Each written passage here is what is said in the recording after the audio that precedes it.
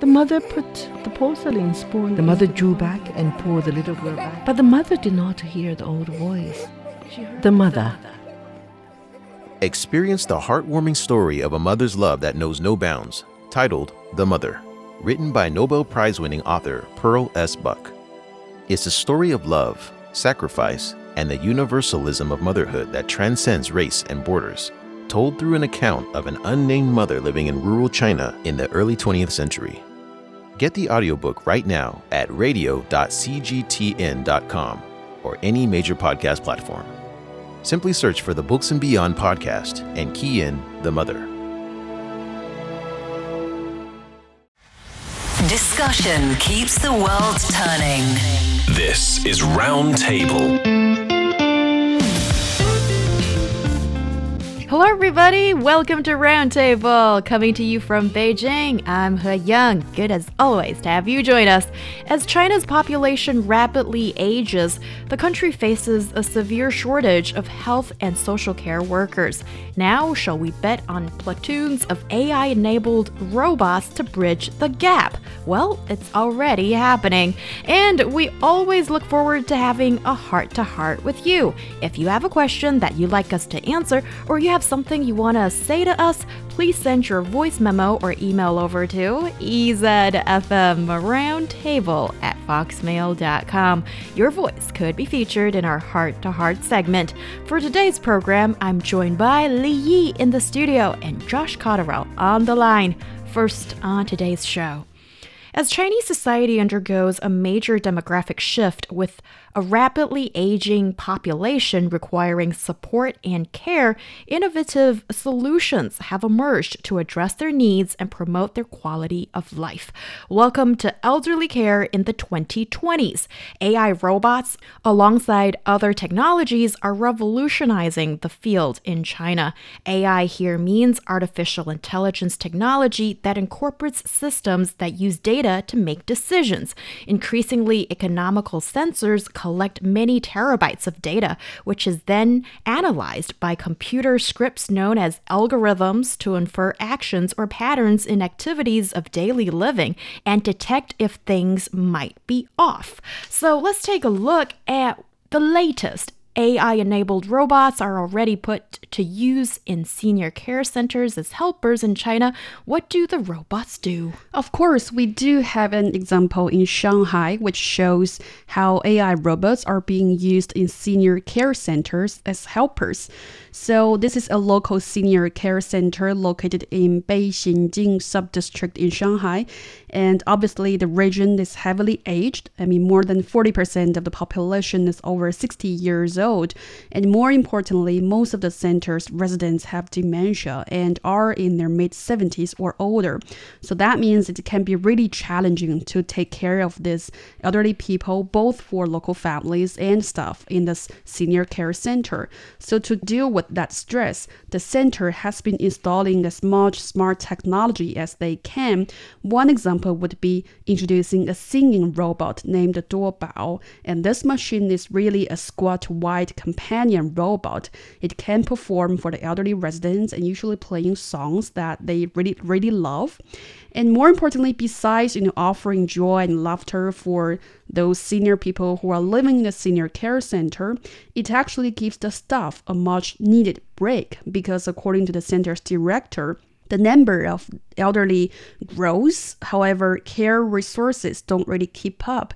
So they think that smart machines is quite in the need to reduce people's workload.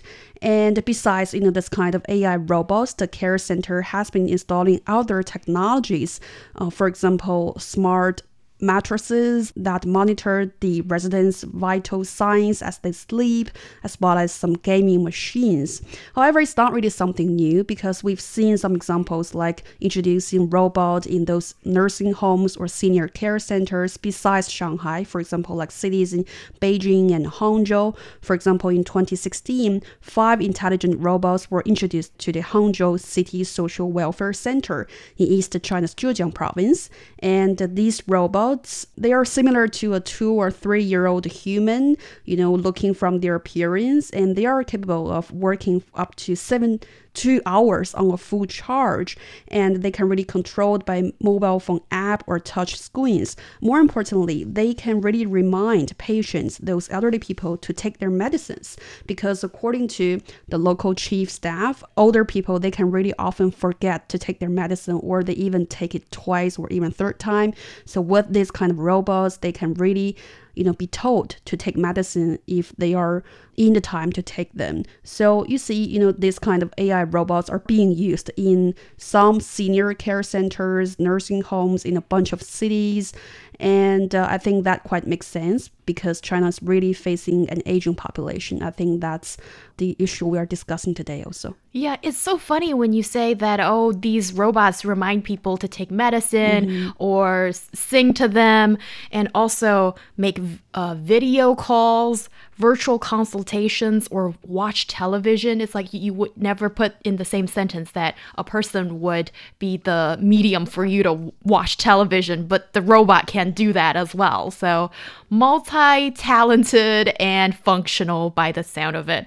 Josh, you've done some research in this area in China and around the world. What have you seen as sort of the focal point of people's attention when it comes to AI and robots in this area of elderly care?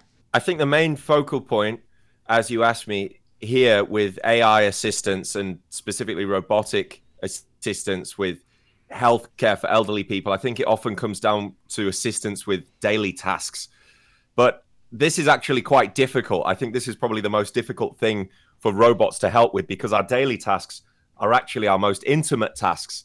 Things like cleaning and cooking, washing clothes, all the things in the home. This is actually not really the most easy environment for a robot to easily assimilate to and fit into, right? I think this is just because it requires the robot to be so personally involved with you and your being and your movements, right? Compared to, for example, AI and robots helping with the monitoring of healthcare systems in hospitals, the processing of data and things like this, right? We can see how this is already happening, right? And also things like cognitive assistance in hospitals. AI-powered technologies like virtual assistants are already there. But when it comes to those daily tasks in the home, which is really what elderly people need the most assistance with, this is actually quite difficult. But there are companies around the world that are doing things to deal with this. I can give you a couple of examples. One of the most well-known companies internationally is actually Intuition Robotics, and this is an Israeli company. This robotics company developed a social robot named LEQ, and this is designed to provide companionship.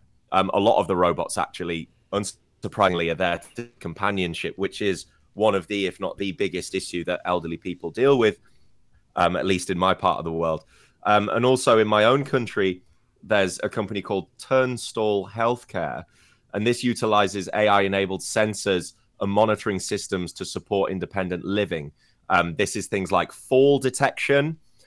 So if somebody has a bad fall, the robot can then call the emergency services quickly, or call, somebody's family member, whatever.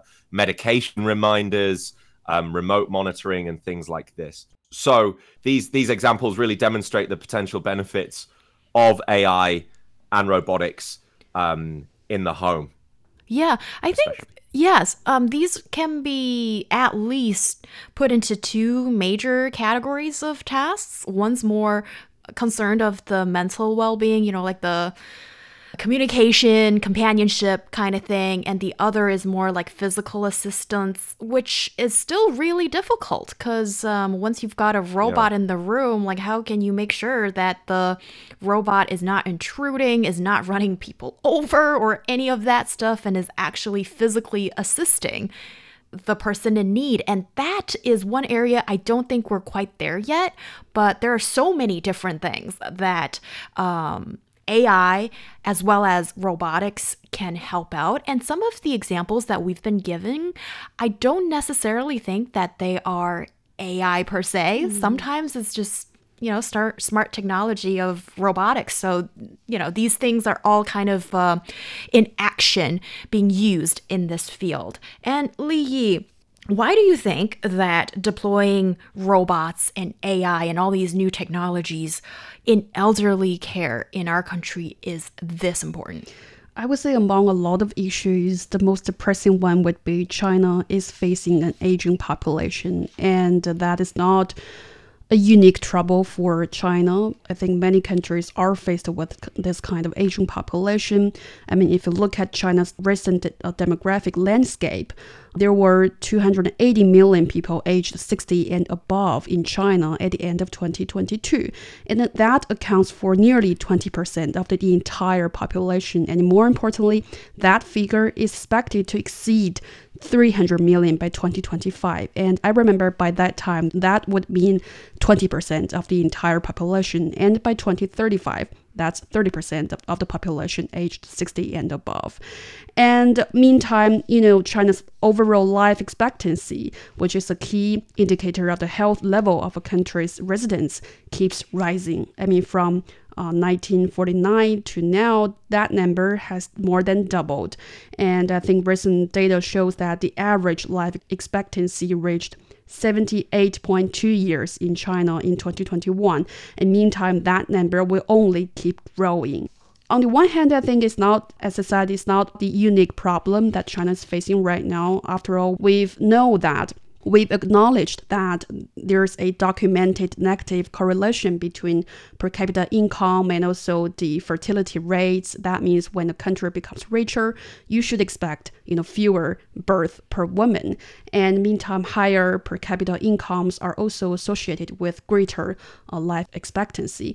But the thing is that, these two things are really posing new challenges for elder care sector, because as people live longer, that means they are more likely to develop chronic health conditions, and in the end they would just require long-term medical care.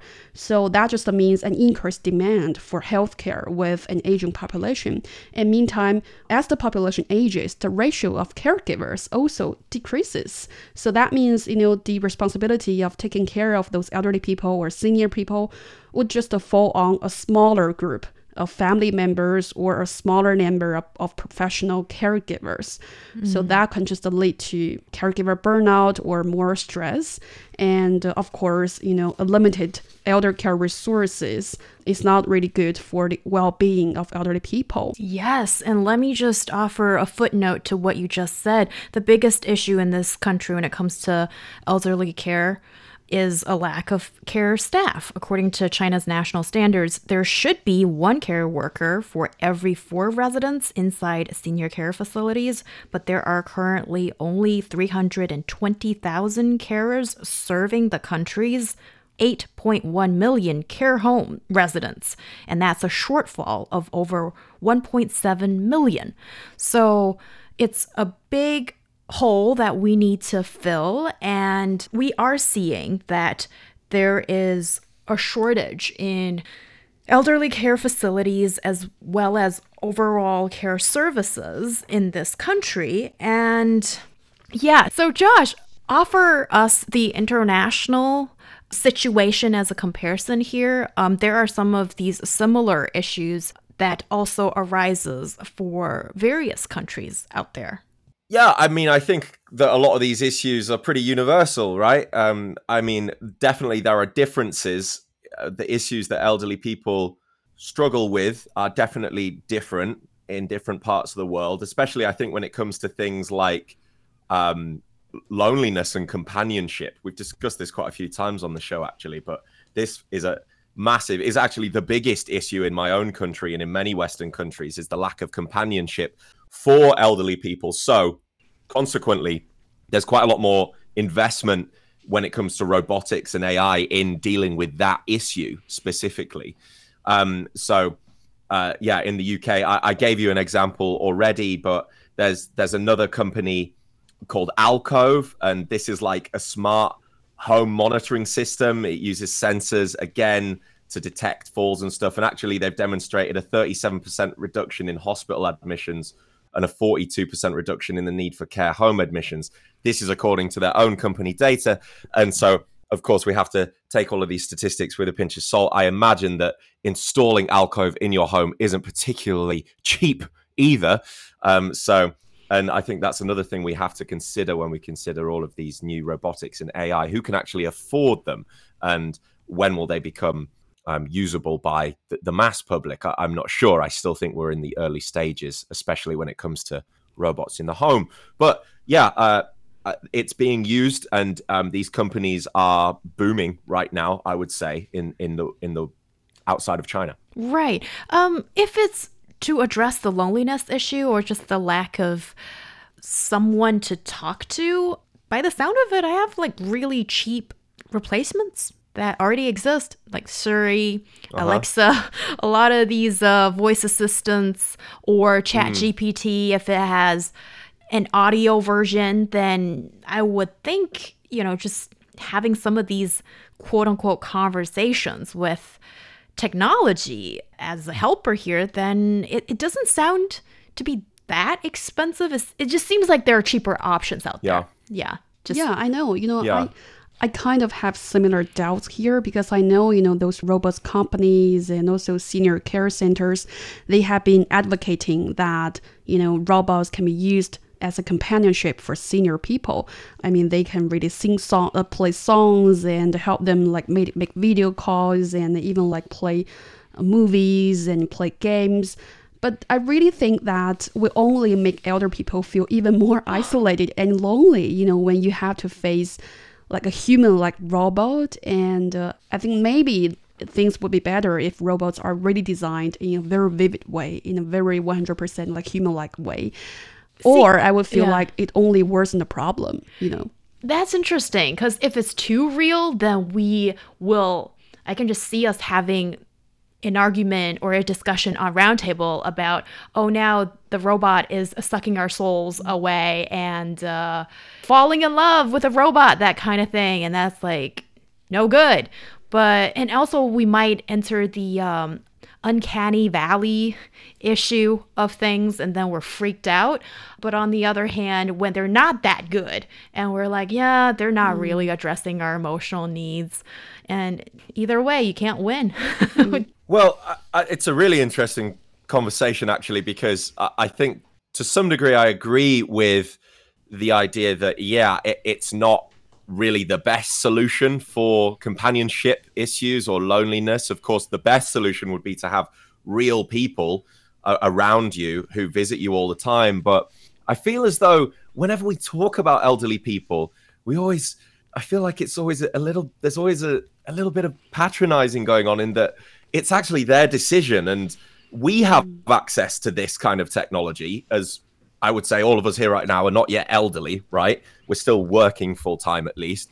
And we know that this AI technology, these very advanced chatbots exist, and nobody's talking really about whether or not we should have access to them, but we're always talking about whether basically we should allow elderly people to have them. It sounds a little bit like that to me. And I think that, there's a lot of dangers to this. Getting emotionally involved with AI, with a chatbot, is very real. And it's happening right now before our eyes. We all know it, right?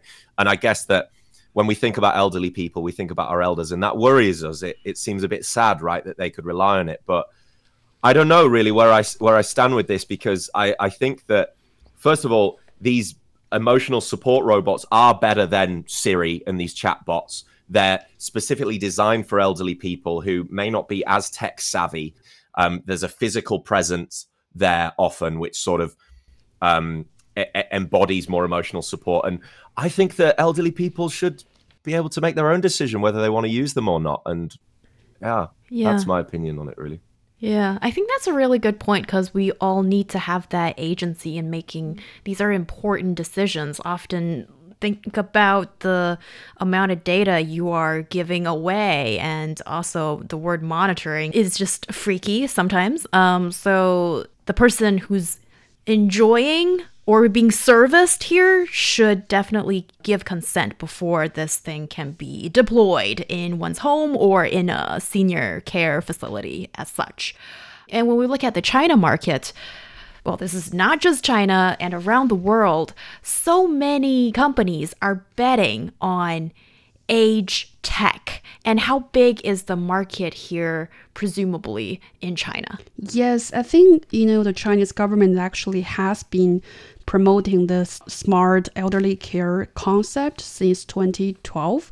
And now, if you look at the current market, it's reported that China's smart elderly care industries have a market value of 3.2 trillion yuan in the year of 2019.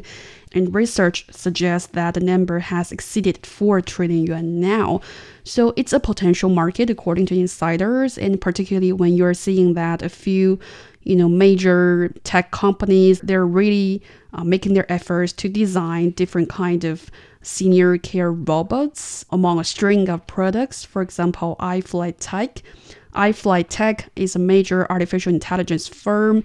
It released its Ultra Brain 2030 plan in 2022, which focused on developing new kinds of senior care robots and mainly focusing on providing emotional companionship, health management, and also Baidu, the Chinese searching engine company, has also been promoting its Xiaodu smart displays, which seniors can use to make doctor's appointments, access weather reports, and play games.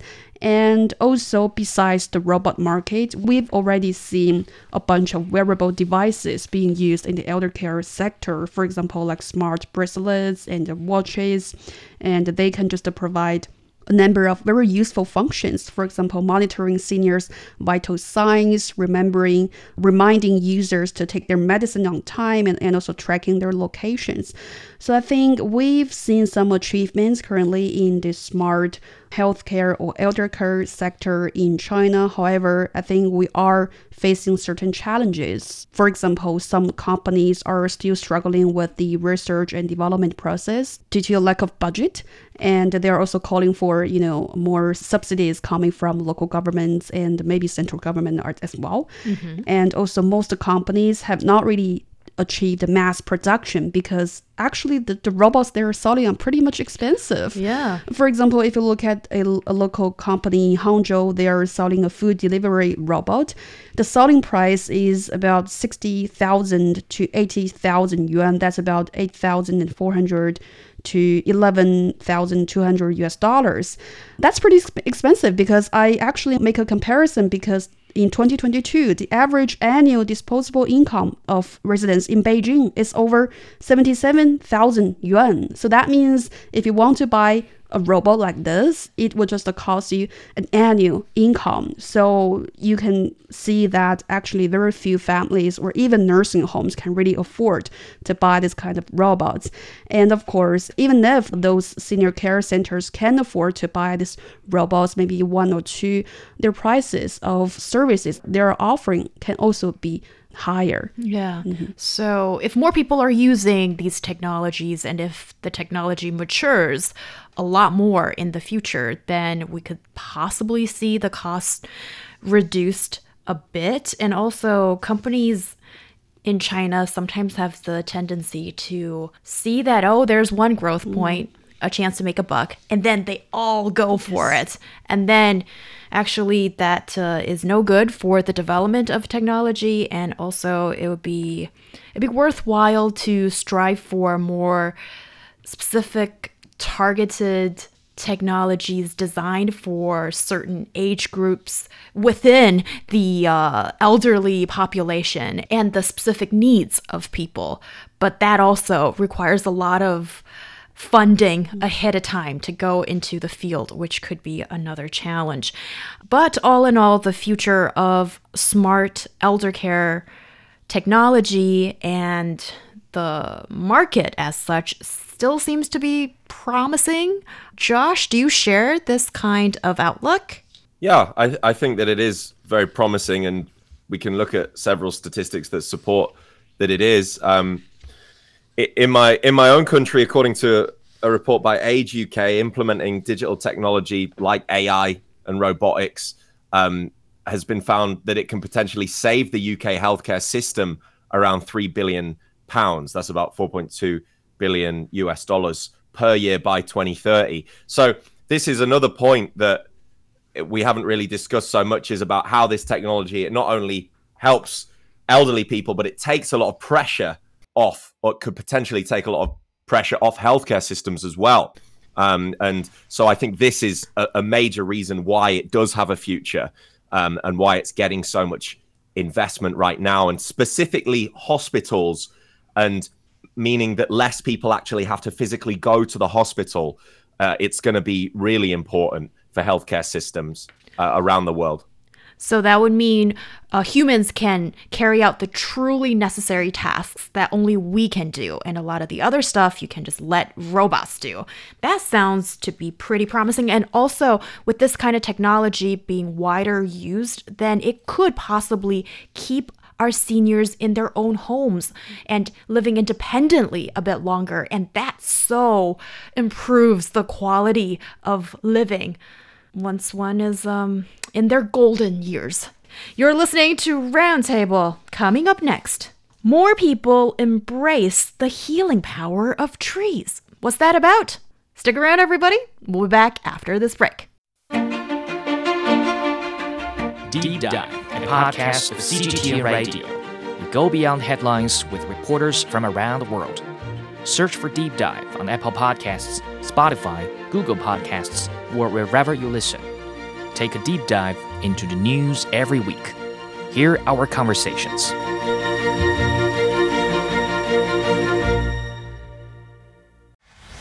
Discussion keeps the world turning.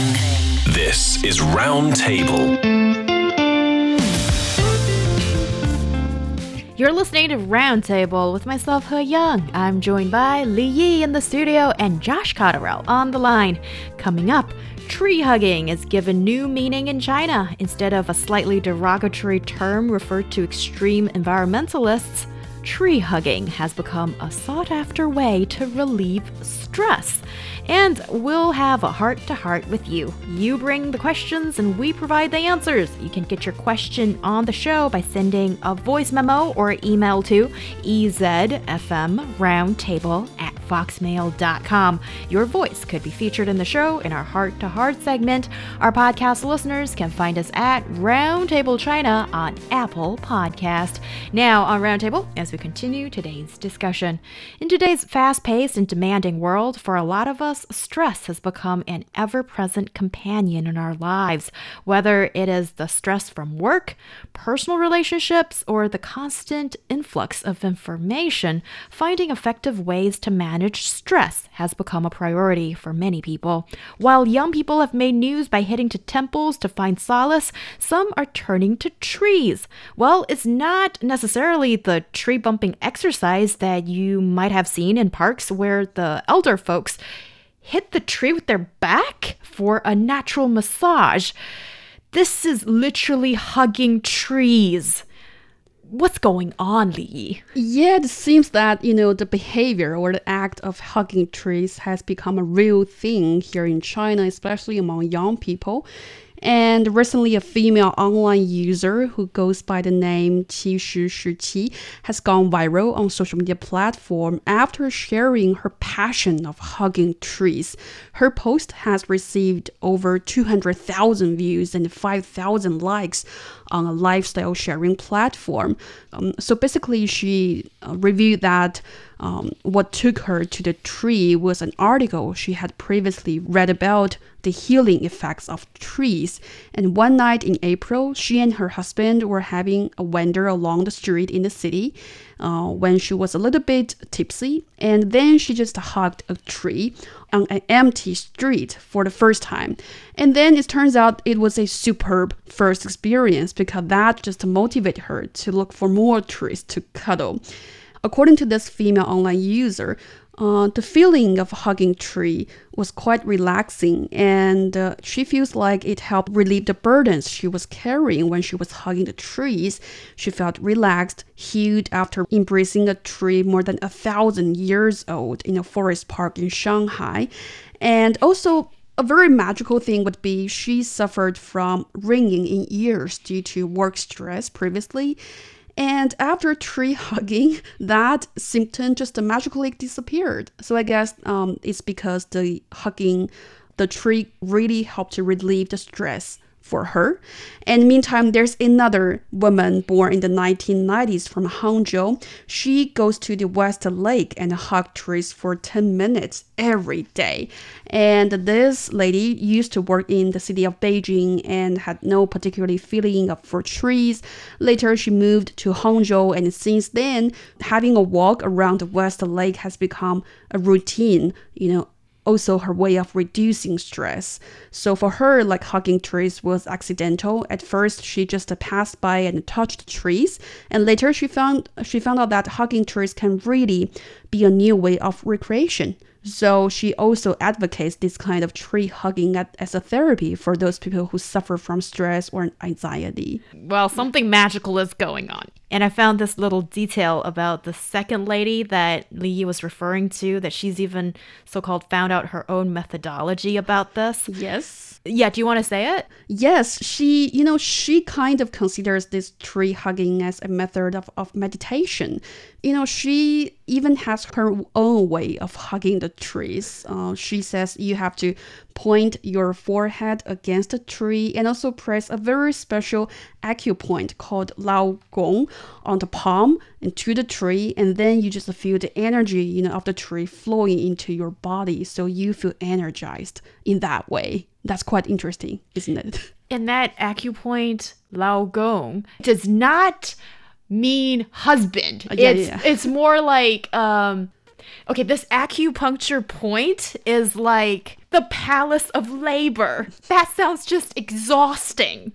No wonder she needs to press on that pressure point to release stress. So Josh, what do you think is going on? I think that tree hugging, because of its, historically, this has been a term used to, I would say, sort of negatively describe people who are maybe a bit too in touch with nature, I think. Or at least it's not used in a complimentary way if you call someone a tree hugger.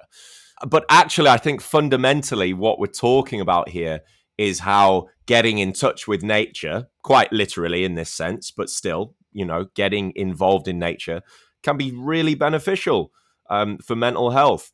And the National Health Service in my own country has actually put out several initiatives that recognize the importance of going out into the nature and how it's good for mental health. I don't know if they directly have ever supported tree hugging and encouraged people to go out and touch trees. Often you're not supposed to do that, but still, I guess indirectly it sort of supports that, right?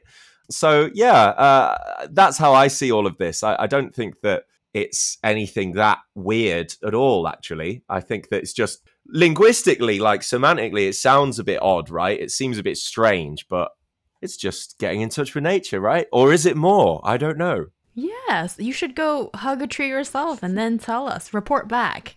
Well, I've done this before. Tell your story.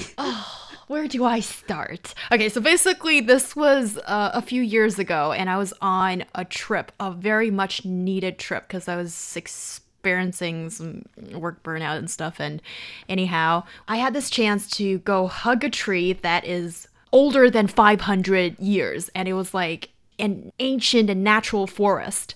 And this tree is so ginormous, like 10 times bigger than how big I am, and I think I'm quite big, and also just super tall. And I hugged the tree, and it's just, as a busy city person, you don't really often get those chances to really quiet yourself and slow down and feel this existence of a being that is a few hundreds years old. And then you breathe in, and it was in a natural forest, so there's this beautiful fragrance of nature.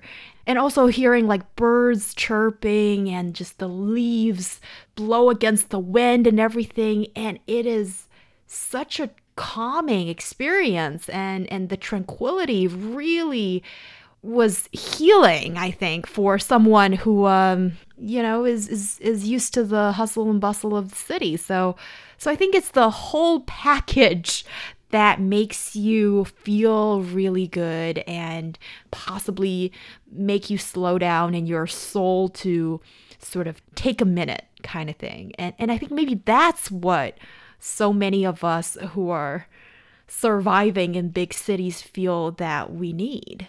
And speaking of tree therapy, apparently in Japan is where this originated. And what were the sort of beginning thoughts that prompt people to engage in tree therapy? Yes, I think, as you said, people had already discovered the benefits that tree hugging can really bring to human beings, decades ago, because tree therapy is also known as forest bathing, actually originated in Japan, and it was first coined in 1982 as a quick fix or response to the fast-paced urban lifestyle or the growing disconnect between people and nature. And this practice mainly involves immersing yourself in a forest environment like you did and mindfully engaging with the natural surroundings to promote physical and mental well-being.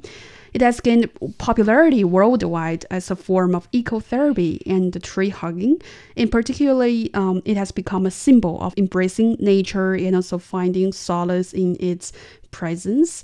I think that makes sense because what you described, Heyang, just now, I think it's a very healing scene for me because I think that's also what has been attracting people to hug trees or simply immerse themselves in forest because, those places are always filled with fresh air and oxygen because trees can really produce this oxygen and, just being in that natural environment, either it's a forest or garden or park with abundant trees, just allows you to breathe in those fresh air, which is much needed. And that can also improve your well-being and the mental state, I would say. Well, actually, tree hugging in particular, I found that apparently interacting with trees by hugging them can enhance feelings of connection, apparently. This is according to the International Journal of Environmental Research and Public Health. It found that spending time in forest environments, touching trees and plants, positively influences social cohesion, interpersonal relationships, and emotional well-being. Of course, most of the benefits are psychological, but also there's a lot of physical benefits. Actively going out into the forest, for example, you're going to be walking, you're not going to be driving around. And so there's physical exercise here as well. I guess the act of hugging the tree isn't exactly a strenuous exercise, right? But still, if you're going to go there, then you're going to have to be moving about. You're going to have to be walking. So this is also a massive benefit of tree hugging.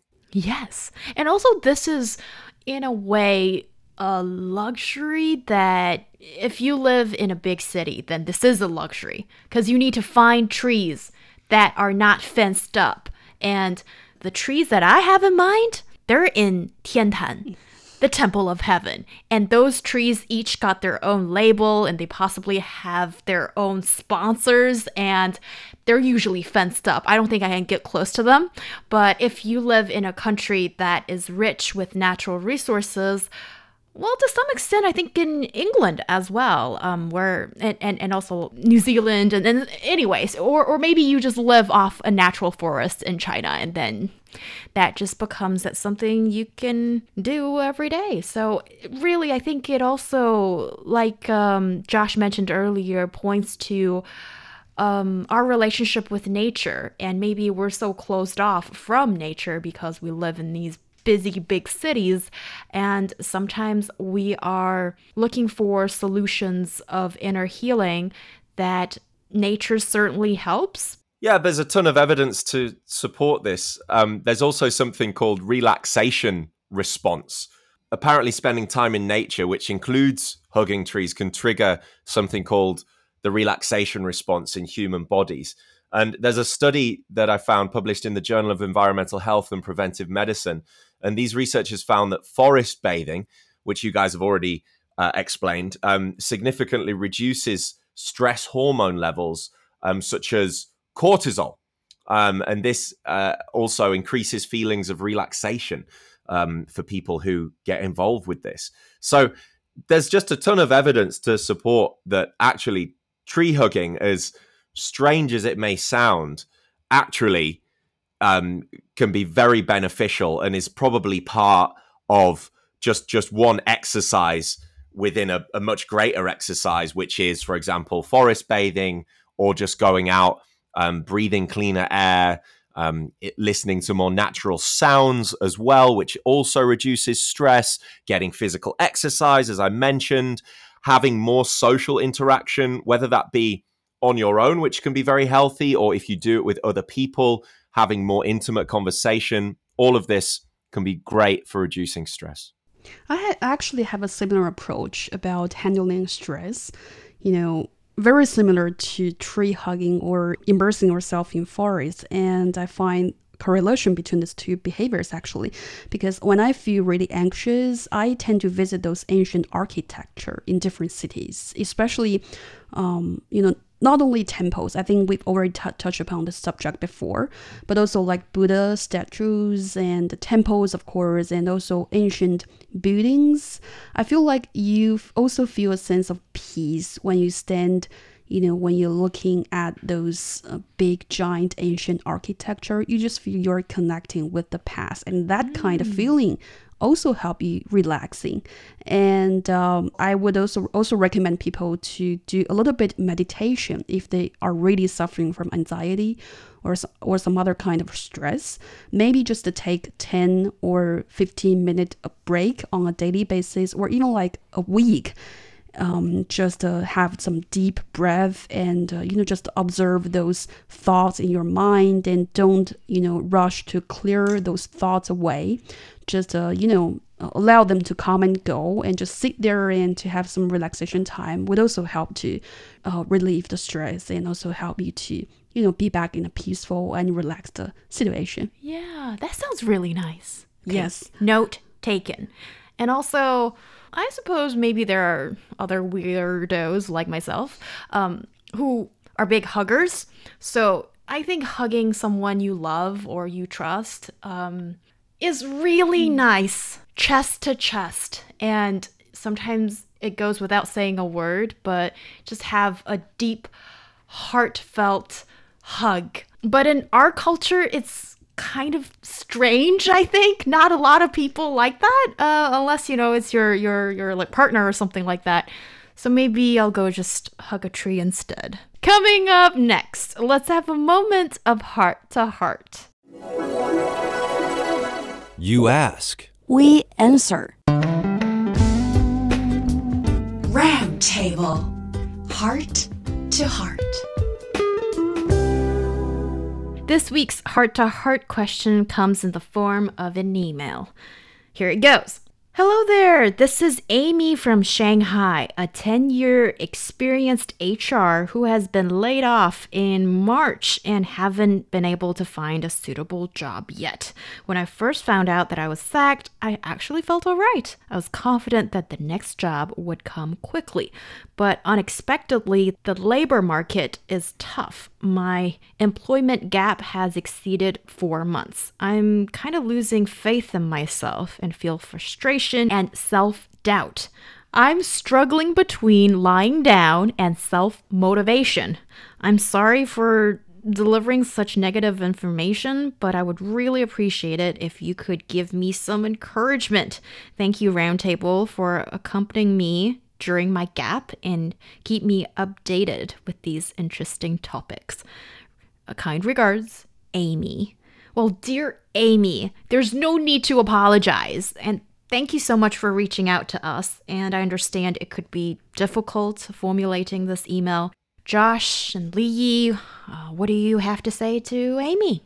Well, first of all, I would say it's challenging for anybody to experience a layoff. And especially, as Amy said, I think she is a 10-year experienced HR, and that means she has been dedicating her efforts more than for 1 decade in her career. But, please remember that this small setback does not really define who you are or diminish the incredible skills and expertise you have developed over the years. I believe as a 10-year experienced HR, you have gained a bunch of useful skills, and that's beyond career landscape. They can also be used or beneficial to your personal development in the future. So don't feel frustrated. And I think this period may feel uncertain. I want to remind of you, your incredible potential, because your skills and experience are actually highly sought after in the job market. You just need more time to find your appropriate potential employer, and maybe just take this time to reflect on your career goals and aspirations, see what you really want in the future, and maybe you want a new job or even you want a new career or a position in a new industry. That can happen, that can all be happening in the future. It just depends on you. So try to reach out to your professional network, just update your CV, and these are some practical things you can do right now. In the meantime, remember, it's just a temporary setback. I think spend some time for growth, self-reflection, and personal development, and also take good care of yourself. I think you should be happy, stay motivated all the time, and lift your spirits up. And maybe talk to someone you believe in, you trust, and reach out to your families, close friends. Stay positive and remain focused. And I think your skills and your personality, all the good sides of you will eventually lead to your new goals. Yeah, I think everything that you said was great. And I think there's also some practical things that you can do. I guess that we've spoken about the motivational part, which I think is really important, but I think there's some practical things you can do. I mean, there must have been something that you've been doing in this free time as well. If there was, maybe you can highlight this. You can think about how you can make that, you can explain that. I mean, maybe you took time to take care of somebody, or you invested in some unpaid work. I don't know what it is. But if you did do that, then I think that it's really great to highlight that. And you can actually work with a professional to make your resume look better as well. And also there's other things that you can do, like remove a position as well. I think sometimes there's a lot of things you can do with a resume actually to make it look better. For example, if you have some part-time gigs, or you have some jobs that have been for quite a short period of time, I think there's a general rule of thumb where if it's less than 3 months, you can remove it. If not, and you're still in this time then, and you're really serious about your career, I think another thing you can do is invest in some professional development. And what I mean by that is you can maybe find some low-cost or free training opportunities. You could take a look at like Skillshare or Coursera, and maybe you can learn a new skill that's related to your career, and you can talk about that on your resume or in your interview. But maybe don't go in empty-handed. And also, you can speak to a professional. There's a lot of advice online. There's a lot of people that can probably help you reshuffle your resume. I wouldn't say that it's dishonest at all. I think that's just the way that the world works. But you can reshuffle it, rethink it, and I'm sure that your application for your next job can still be really strong. Yes, and I know it's difficult to always stay motivated, and I don't think any of us can. So it's perfectly okay to sort of take a pause and sometimes maybe let yourself just feel free of feeling all the emotions. And that's just part of the process. But maybe avoid beating ourselves up, because just look at the world. Many people around the world have lost their jobs or sources of income as a result of economic uncertainty, the global pandemic, and other reasons beyond our control. And if it's beyond our control, it's not our fault. So free ourselves from that feeling of guilt or whatever it is, just that maybe you're not leading the lifestyle or the pattern that most people you think are leading. That's perfectly okay. I think in today's society, we are at a point that we must allow ourselves to explore what's best for you. And I know it takes courage, and it takes sometimes a kind of emotional independence to go against the grain when everybody else seems to do things a certain way. And trust me, that is often an illusion, because we think other people are leading a certain kind of life when maybe that only exists on social media. In reality, it is completely different, and it might be quite bleak sometimes. So I guess there's a lot of this mental wrestling that is tough for everyone, but we all have to go through it. And yeah, I think maybe this could be related to the tree hugging topic, that usually when you're in between jobs and you really want to land another job, there's stress that comes from it. So please take care of yourself and find ways that can relieve your stress.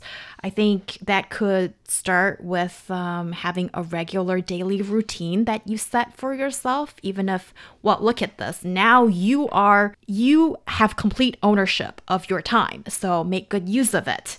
And also, I like to echo what Josh and Yi touched upon earlier about enriching your life experience. Did you guys say anything about that? Well, certainly it will enrich your CV, and you've spent some time listening to Roundtable, and I suppose after all that time spent with us, your English proficiency possibly has improved. You know, that's one more thing to add to your CV, and your work skills, as well as life experience or appreciation of another language and culture or whatnot. So some people have taken this time in between jobs to learn another skill or realize one of the interests you have, but you didn't used to have the time to really pursue it. In life, you can only influence so many things, like how much grace you allow yourself and when to ask for help. And that job offer might not come when you want it, but it'll come soon enough. If you like what you hear, please send us your question or comment to ezfmroundtable@foxmail.com. Good luck, Amy, in Shanghai. And that brings us to the end of today's show. Thank you so much, Yi and Josh, for joining the discussion. I'm Heyang. We'll see you next time.